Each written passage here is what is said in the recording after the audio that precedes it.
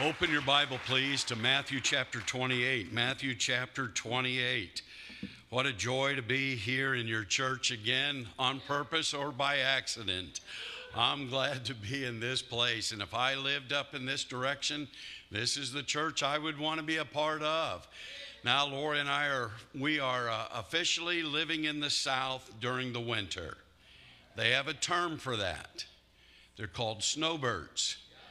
And those terms are not just randomly thrown out there. I've learned some things being in the South.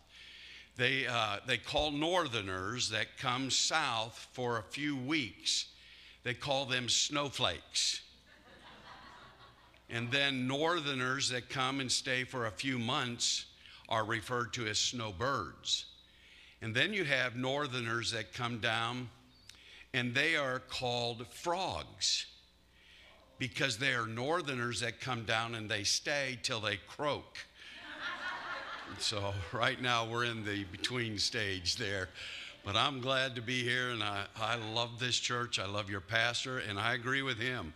I love the music in this church, and I love the way you people love one another and love God and take good care of your properties. I don't know that I've been in many churches, if any, that keep their buildings as clean as yours. And that's not a requirement, I understand, but you know, when you're a neat freak, you take notice of those things, and it's nice to go in a bathroom that looks like it's the first time anyone's ever been in there, hallelujah. And so, well, I know that'll bring revival. Matthew chapter 28. Missions is the heartbeat of the church. And when the heart stops, the church will soon die. That doesn't mean that the church will cease to assemble. There's a lot of churches that are assembling today, but they're dead. You know how we know that? There's no life change in there. There's no souls being converted. You read about those kind of churches in Revelation chapter 3. Jesus, speaking of his church, not those churches that out there that don't preach the gospel, his church, he's standing on the outside of his church knocking. And he's knocking on the door. And he says, "Behold, I stand at the door and knock. If any man will let me in." That's a good verse to share Christ with to an unsaved person, but don't miss what it's speaking about. He's talking about the local New Testament church that is so well organized and so well put together that they can have church services and operate a church without the presence or the power of God. And the sad thing is, many churches are impressed with it and actually enjoy it. We are left here for a purpose, class, and that is to make disciples of the Lord Jesus Christ. This church is not in existence for your personal encouragement or for your personal enjoyment or your personal enrichment or your personal advancement or enlargement. It's not a place just for worship and praise. It's, as my dad used to say, so often the church is basically a place for hatch, match, and dispatch, where babies are born and people are married and buried. The church has a purpose, and that is to make disciples of the Lord Jesus Christ. I've asked several in the room to read selected verses of Scripture, and so since they're going to read aloud for us, how about all of us just standing together, and then I'm going to read from Matthew chapter 28, a very familiar passage of Scripture. And let me ask someone to read this morning Mark 16:15, good and loud. And he said unto them, Go ye into all the world, and preach the gospel to every creature. Luke 24:47. And that repentance and remission of sins should be preached in his name among all nations, beginning at Jerusalem. John chapter 20, verse 21. Then said Jesus to them again, Peace be unto you, as my Father has sent me, even so send I you. And of course, Acts chapter 1, verse 8. But ye shall receive power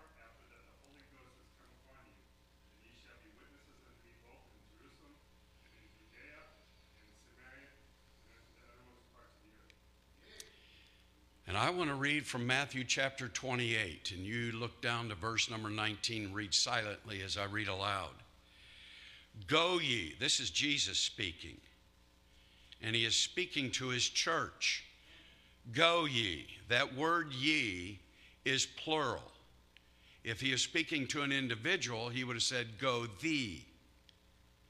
But he said, go ye. He's saying to everyone that's in the church of the living God, you have a responsibility here. Go ye, therefore, and teach all nations, baptizing them in the name of the Father and of the Son and of the Holy Ghost, teaching them to observe all things whatsoever I have commanded you.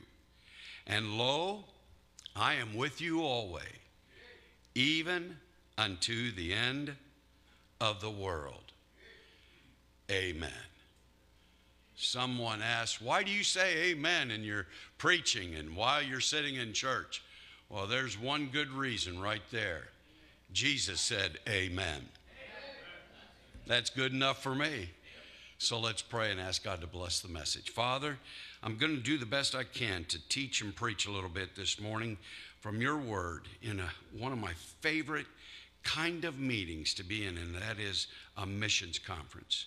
Would you remind and refresh in the hearts of this dear church why we do what we do when we send our missionaries around the world, why we give sacrificially, why we pray for our missionaries and pray for our neighbors and pray for our family and our co-workers so that we can make disciples of the Lord Jesus Christ. Now, would you bless the preaching of your word, and for that soul that's one heartbeat from a devil's hell, I pray that they'd be saved today. For it's in Jesus' name I pray. Amen. You may be seated. 5 times we have just read what we refer to as the Great Commission. The Lord Jesus Christ gave an assignment to his church. When he ascended into heaven, his physical presence is going to be gone. And so he assembled a group of believers, and he said, this will be my body now. My earthly body has been transformed, and it's gone to heaven, but I'm still going to have an earthly body. It's going to be visible. It can be touched. It can be heard. It can be seen. And it's called the Church of the Living God. And that body is going to go into all the world and preach the gospel. I don't know if you noticed it, but God gives some promises to churches that are involved in the Great Commission. In Matthew, he promises his presence. In Mark, he promises his protection. In Luke, he promises his program. In John, he promises his peace. In Acts, he promises his power.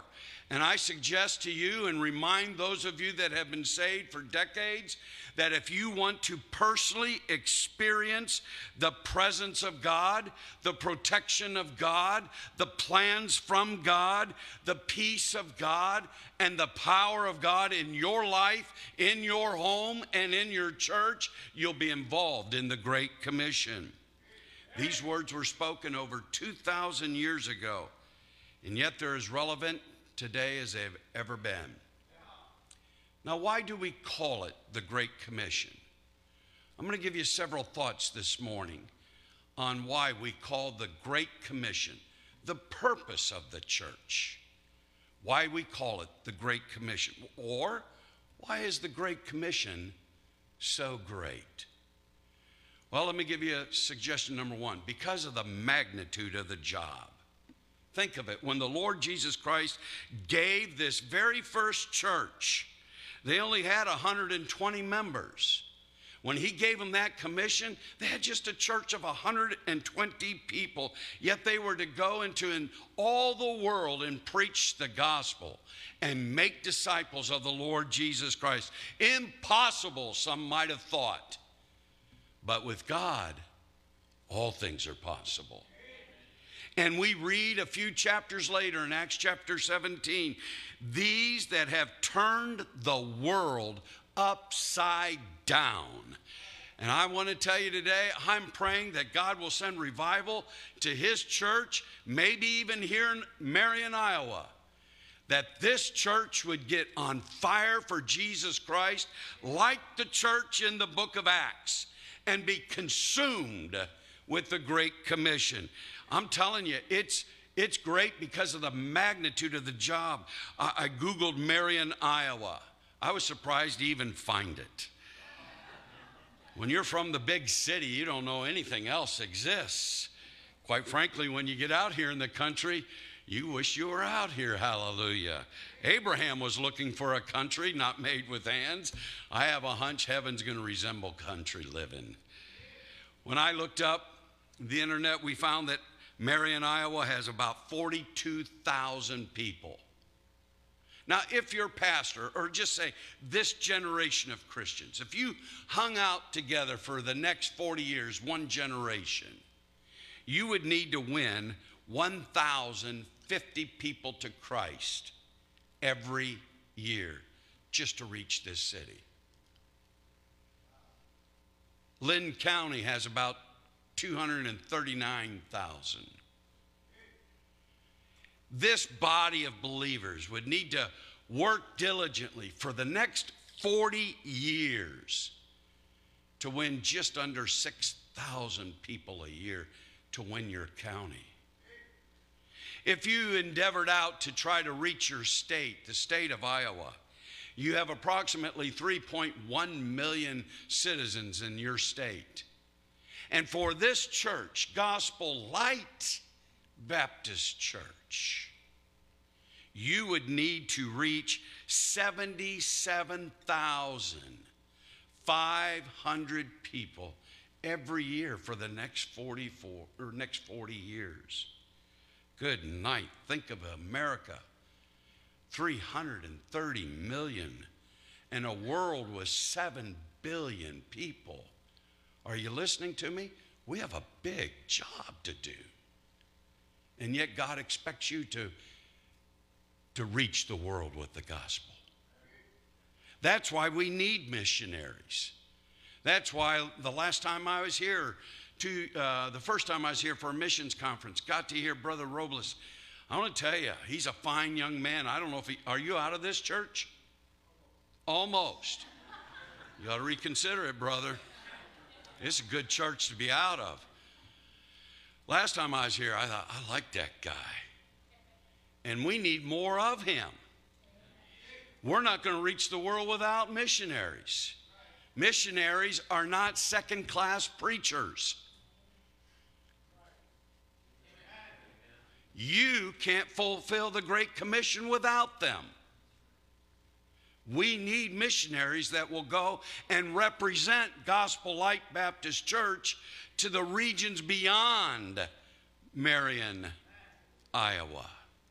You have an assignment to be a witness both here in your Jerusalem and in the regions beyond which you live at the same time simultaneously. And missionaries are needed to do so. It's a good thing God didn't call me to be a missionary. I have a little sarcastic streak in my life, a little mischievous attitude from time to time. I think if I were a missionary, I'd form a union. You want me to come there? How much are you offering support a month?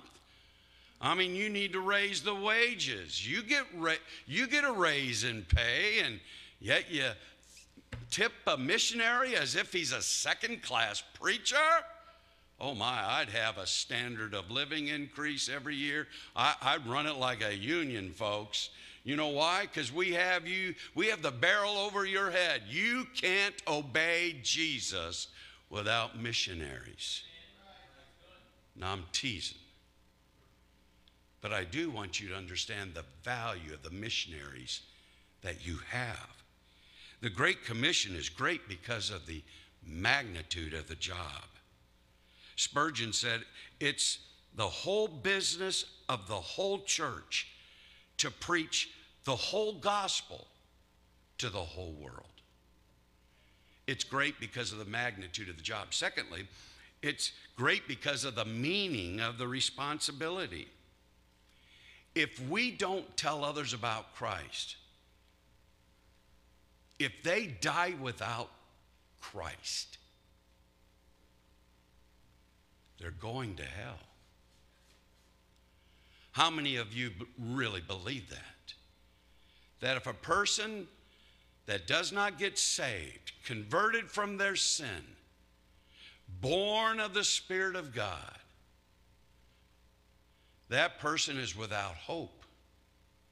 And when they take their last breath on this planet, they'll end up in the regions of the damned, in a place the Bible calls hell.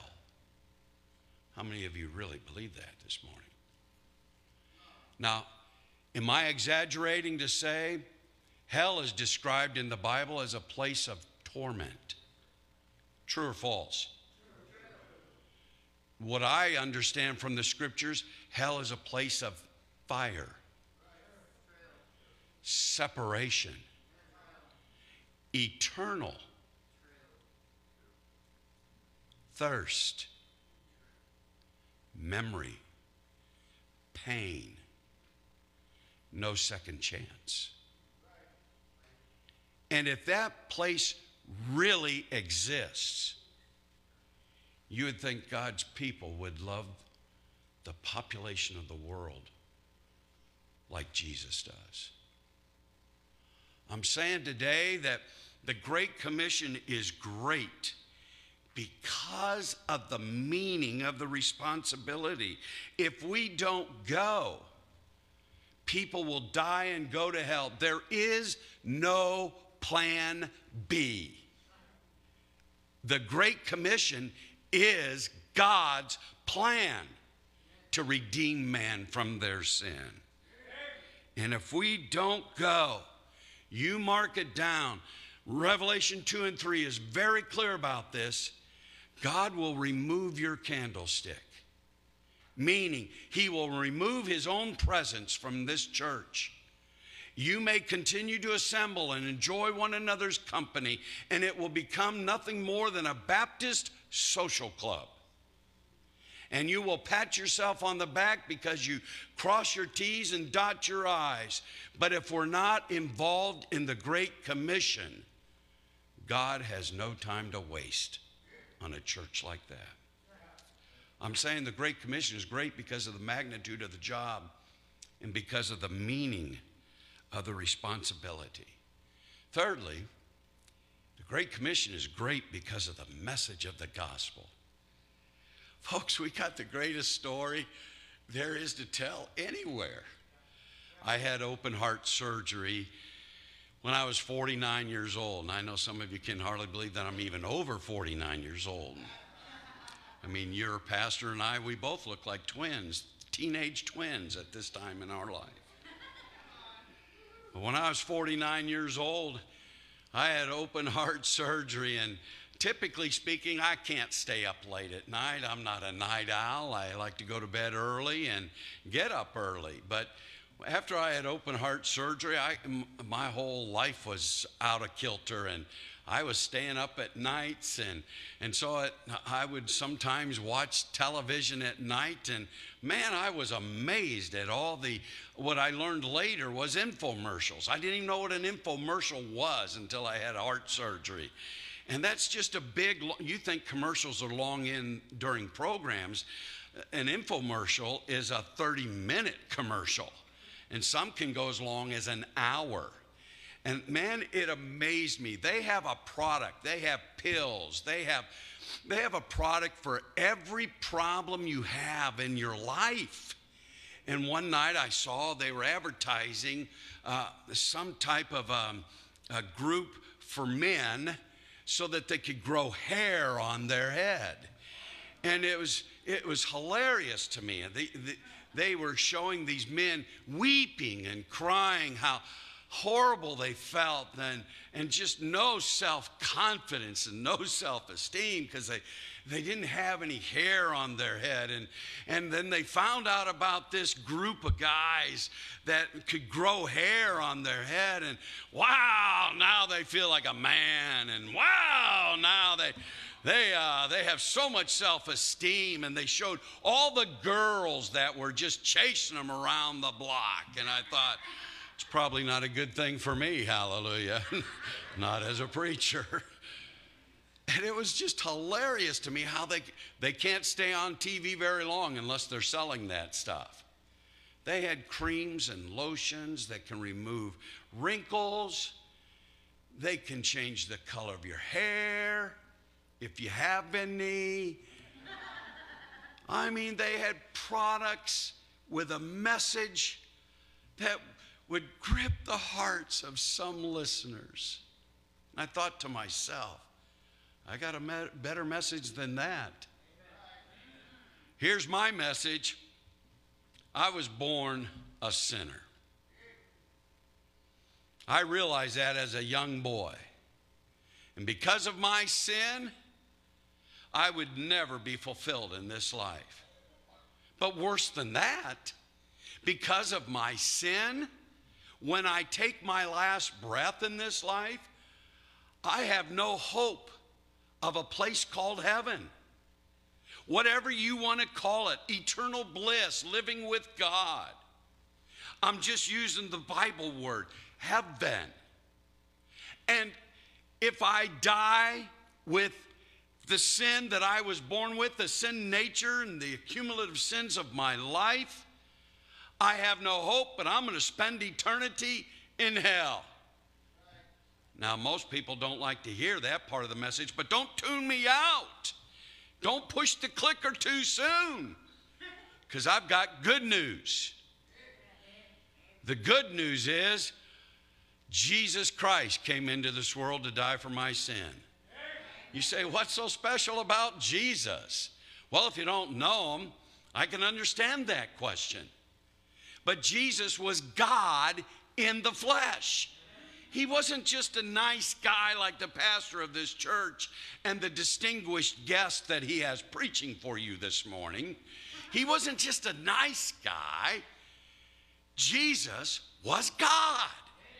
And that's why it was imperative that he was born of a virgin, because Jesus was not produced by an earthling, not by his earthly father Joseph. The seed that was implanted into the Virgin Mary was from God himself. And God became flesh and dwelt among us so that we could see and know God. Then Jesus lived a sinless life. What would you expect from God? He went in the wilderness for 40 days, 40 nights, tempted of the wicked one. He didn't go in to see if he would sin. He went in to show you and me he cannot sin. He's God. You say, well, that's not fair. Oh, man, you've been watching way too much TV. What are you talking about, not fair? Well, then he doesn't understand. No, you don't understand. You come to conclusions way too quick. His flesh had desires like you and I. But because he was God, he did not fulfill and satisfy the desires of his flesh sinfully or wrongfully or against his Father's will. Because he was God, he was able to control the desires of his flesh so as not to sin against God. And that's a good thing, because when I got saved, Jesus Christ moved into my life. And the truth of the matter is, I still struggle with sin today. And you look at me as an old man and say, oh, I didn't know old people struggled with sin. Oh, yes, they do. I used to think that. In fact, I was hoping that. I thought when I'd get my Social Security card and my Medicare card, all the sinful temptations would depart with me. Oh, no, as long as I'm in this flesh is going to be tempted to sin. And the only hope of victory of conquering sin is because Jesus Christ lives within me. That's why the good book says, resist the devil, he'll flee from you. And we resist the devil with the word of God, which is sharper than any two-edged sword. And you learn that from Jesus' experience. He resisted the devil by quoting the word of God. And it wasn't just quoting the word of God, he lived the word of God. He obeyed it. we have a great message. Christ came and died for our sins, the sinless one for sinners. Nobody took his life. He gave his life. He willingly laid it down. And in hell, the demons were rejoicing. The Roman government was thrilled to get rid of this nuisance to society. The religious leaders of the day, they were so glad to remove their competition. But 3 days later, Jesus said, I'll take those keys, please. The keys of death, hell, and the grave. And up from the grave he arose. Hallelujah. Like a mighty triumph over his foes. He arose a victor from the dark domain. And he lives forever with his saints to reign. He arose. He arose. Hallelujah. Christ arose. I want to tell you, when you're a sinner with no hope, and you're introduced to Jesus Christ, the hope of the world, that my sins can be forgiven, that my sins were paid for at Calvary, that I can be justified just as if I'd never sinned, when the judge of heaven looks at the accusation against me and he says, innocent, guiltless, and I'm permitted into the city of God. Whew, that's a pretty good message. I don't care if you have a full head of hair or no hair at all. If you don't know Jesus Christ as your Savior, you have no hope. The good book says, what shall it profit a man if he gain the whole world? The whole of anything you want. The whole head of hair. The whole set of muscles, the whole set of friends, whatever it is you're seeking for today, what shall it profit you if you gain it all and lose your own soul? Folks, I want to tell you, we have the greatest message, and I suggest to you, that's why the Great Commission is so great. Fourthly, it's great because of the motivation of love. John 3:16 says, for God so loved the world that he gave his only begotten Son, that whosoever believeth in him should not perish, but have everlasting life. Romans 5:8 says, but he commended his love toward us, in that while we were yet sinners, Christ died for us. Behold, what manner of love, that we should be called the sons of God. God loves you. Now, if you die and go to hell, you're not going to blame God. He loves you so much that not only did he pay that price, he's talking to you right here, right now.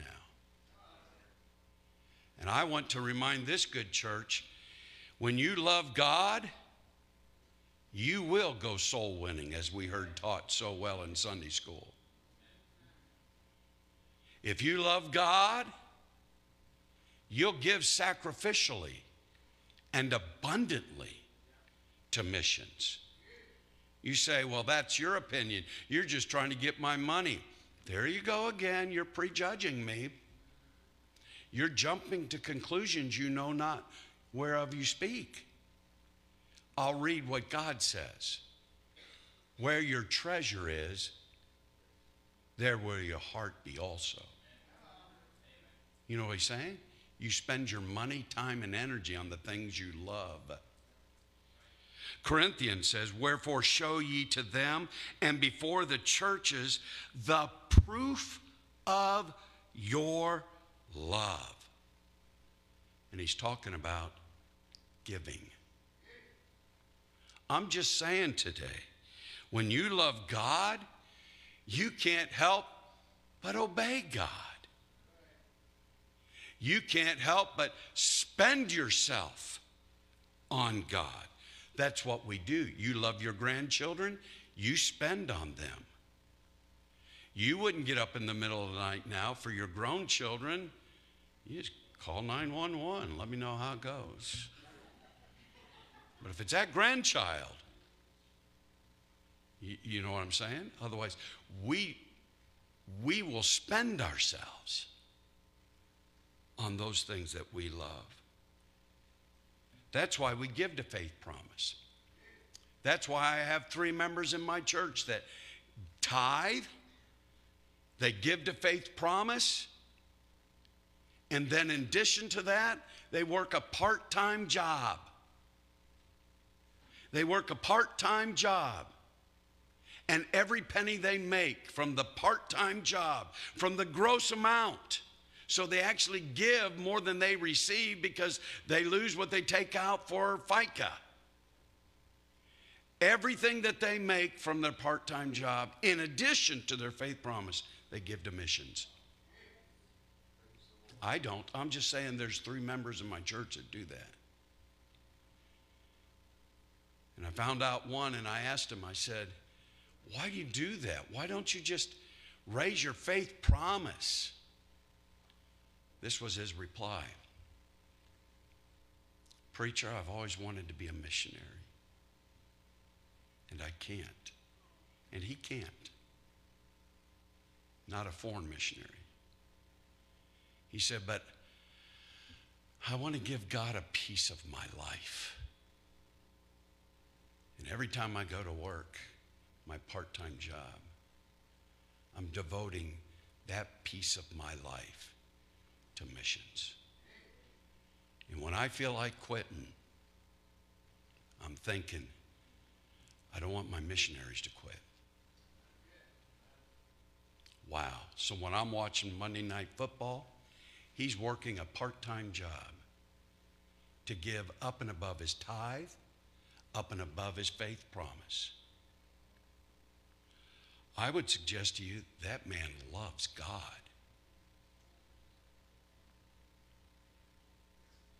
I would suggest to you that man loves souls. That's the proof of his love. The Great Commission is great because of the magnitude of the job, because of the meaning of the responsibility, because of the message of the gospel, because of the motivation of love. And then fifthly, it's great because of the miracle of the new birth. I love the Sunday school lesson today, and I'm trying not to re-preach it, brother. But that just hit a chord with me today. He that goeth forth and weepeth, bearing precious seed, shall doubtless come again with rejoicing. I'm telling you, there's no greater thrill in this life, if you're a believer, than winning another soul to Christ. There isn't any. And I've had a lot of thrills in my life. But I'm telling you, the thrill that exceeds all of them is winning another soul to Christ. The closest thing I can liken it to is bringing home another newborn baby. There's just a thrill. And of course, we have a family here that's all excited. Is gender reveal. Am I allowed to say that in church? Okay, gender reveal. I hope the child is okay with what you revealed it to be. Because this generation's struggling on that kind of nonsense. But you're right, whatever. I guess I shouldn't joke about stuff like that because our world is perverted. But that should motivate us that much more to tell others about Christ. Don't you know they're just twisting everything, trying to find something that will make them happy. And if I'm a man and I'm not happy, I'll try being a woman. And if I'm a woman trying to be happy and can't, I'll try to be a man. Why don't you just try God? Just try God. The miracle of the new birth is just incredible. I mean, to see people get saved, I could tell story after story, and I don't have the time to do so. I think of the Haitian family that came to our church. Don't you know, in the metropolitan area, Chicago, we have the world moving to us. Haiti needs missionaries. And you heard the story of 17 of them that said, pray for us. Why? They're kidnapped. So when the missionary stands here and says, we need your prayers, those aren't just vain words. They need our prayers. They need our money. They need our encouragement. But let's don't forget the prayers. We have a Haitian family came to our church and visited our church, and Lori and I went to their home. They are just newly citizens of America, and so thankful to be in America, and got their citizenship and got a job. And in their house they had a dining room table with, I think, 4, maybe 5 chairs and no other furniture in the house. Just starting out, working several jobs. Today he owns a half a dozen homes and rents them out. That's been 15 years ago, but my first visit with him, went into his home, and he is just such a pleasant young man, and he had 4 children. And I remember sitting at their home table, and we chatted a bit, and finally I said, could I just share with you a message? I'd like to show you that Jesus Christ loves you, and he wants to save your family. Is that okay with you? And yes, Pastor. And I spoke to Gene, the dad of the family, and went through the Romans road. There is none righteous, no, not one. All have sinned and come short of the glory of God. And because of that, the wages of sin is death. We're doomed to hell. But Christ loves us. The gift of God is eternal life through Jesus Christ our Lord. Why? He commended his love toward us in that while we were yet sinners, Christ died for us. For whosoever shall call upon the name of the Lord shall be saved. So, Gene, would you like to receive Christ as your Savior? Sitting there at the dining room table with such manners and such respect for the man of God. Yes, sir. Well, I couldn't believe it. I mean, it's just like that. He bowed his head and prayed a prayer, receiving Christ as his Savior. I looked at his wife, and really I was more concerned that maybe Gene didn't catch it all, because that was almost too easy. So I looked at his wife and I said, would you like to receive Jesus Christ as your Savior? She said, yes, I would. And so I repeated the whole Romans road again, more for Jean's sake than even hers. I don't know why, but shared it again. I said, do you believe that? She said, yes. I said, would you like to be saved? She said, yes. And right there with tears in her eyes, she prayed and asked Jesus to save her. I looked at their oldest boy thinking, wow, I wonder if they're catching this. Teenage boy, eyeball to eyeball. I asked him if he'd like to be saved. He said yes. So for the 3rd time, I repeated the gospel story in Romans, and they all heard it again, and their oldest boy trusted Jesus Christ as Savior. Then the second-born son, same thing. Yes, I'd like to be saved. Repeated it for the 4th time. I mean, we were on a roll. When you've got fruit to pick, that's a joyous night. Then I looked at their little 10-year-old girl. She was the cutest thing in the world. I said, would you like to get saved? She said, I already am. I said, well, when did you get saved? At your church. Well, when? At Awana a couple weeks ago. That whole family were baptized together in the church of the living God. I want to tell you, the miracle of the new birth is a miracle.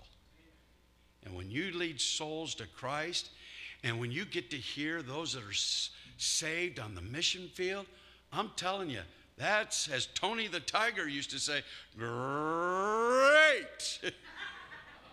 It's the Great Commission. There was an elderly lady in New York City in the 1800s, before the prosperity of America was realized.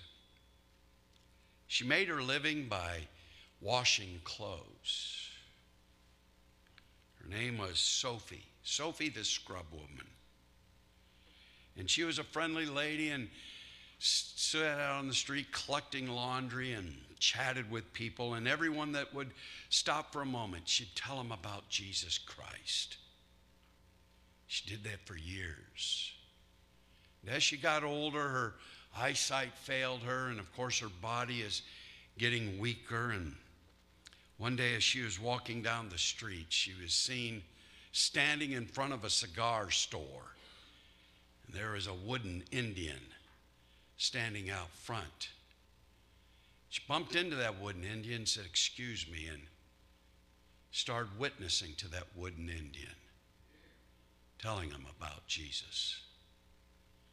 And a couple of men walked by and started laughing. And she rebuked them. Why are you laughing at such an important message? I'm speaking of the message of God. They said, "Ma'am, we're not laughing at the message. We're laughing at who you're talking to. We know Jesus. We know God. But we would never stop and talk to a wooden Indian." She said, "Well, I didn't know I was talking to a wooden Indian. But quite frankly, I'd rather be guilty of speaking to a wooden Indian about Christ than being a wooden Christian and not speaking to anybody about Christ." We have a great commission, folks. And whether we realize it or not, until the church humbles herself and prays. Let's pause there. Before Jesus ever said, "Go ye," before he ever commanded us to give ye, he said, "Pray ye." Isn't that what he said? In the context of missions, the fields are white, the world needs Jesus, souls are broken, they're lost, pray ye. And until we really pray and ask God what we should give, we'll likely tip God.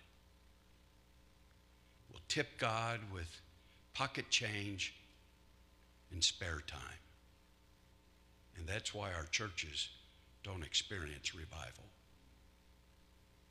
If we're going to have revival in our churches, Andrew Murray said, there must be a revival of prayer before the church becomes a missions church.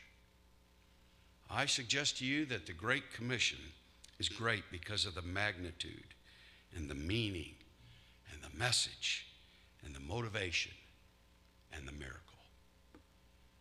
How are you involved? Are you involved in giving to missions? Well, preacher, I don't make much. You probably have more than a penny, do you not? The greatest gift in all the Bible was 2 mites. That's less than a penny. And Jesus recognized those 2 mites, not because of how much it was, but how much she had left. The amount of your gift is not what the number you write down, but the amount that you keep for yourself. Little is much when God is in it. Do you witness? Hard to believe that you call yourself a follower of Christ and you don't witness. In fact, it might be said it's impossible, because Jesus said, "Follow me, and I, Jesus, will make you a fisher of men." So if we're not fishing, probably not following. Are you praying? Do you know your missionaries by name? You will if you pray for them. Members of my church often ask me, how do you remember everybody's name in the church? Well, I don't have a great memory, but I do pray for you every single week by name. When you pray for someone over and over and over, you tend to remember them. When you pray for your missionaries, you tend to remember them. How many in here would go if God would call you? That's what he asked us to pray for. Laborers. Here and abroad. And so this morning, since it's the beginning of a missions conference, according to the Word of God, it would be right and appropriate for his church to pray about the Great Commission. So this morning we're going to have a pianist come and play a little music that would be appropriate for prayer. And if you don't mind, let's not sing for a moment. Let's just have music that would be conducive for prayer. And I'm going to ask for every member of this church, and even if you're visiting, and God has spoken to your heart today about world missions, the Great Commission, and how we should be involved, and how we can be more involved. I'm going to ask the entire church, we can all be involved by praying. And if you know your missionaries' names that are going to be here this week, come and say a short prayer for them. Pray for your pastor. Pray for your neighbors. Pray for your lost family. We could pray all day, quite frankly, but let's just come and pray some for the fields that are white unto harvest. And if you need to be saved today, I'll make my way to the ground level, and I'd be glad to show you from the Bible how to be saved today. But don't go to hell. You don't need to go to hell. We got good news. And you can be saved right here, right now. Church, you ready to do the work of God this morning? Prayer is the hardest work I know. Let's stand to our feet, make our way to an altar, and kneel before him and do so this morning. You come, Father. Would you bless this dear church? And thank you for their friendship, their help in our men's advance, for their kindness extended to us. But Father, we're here for a purpose today. We want to glorify you. And we really want to be involved in world missions, what we call the Great Commission. Help this church to do something supernatural this week. In Jesus' name I pray. Amen.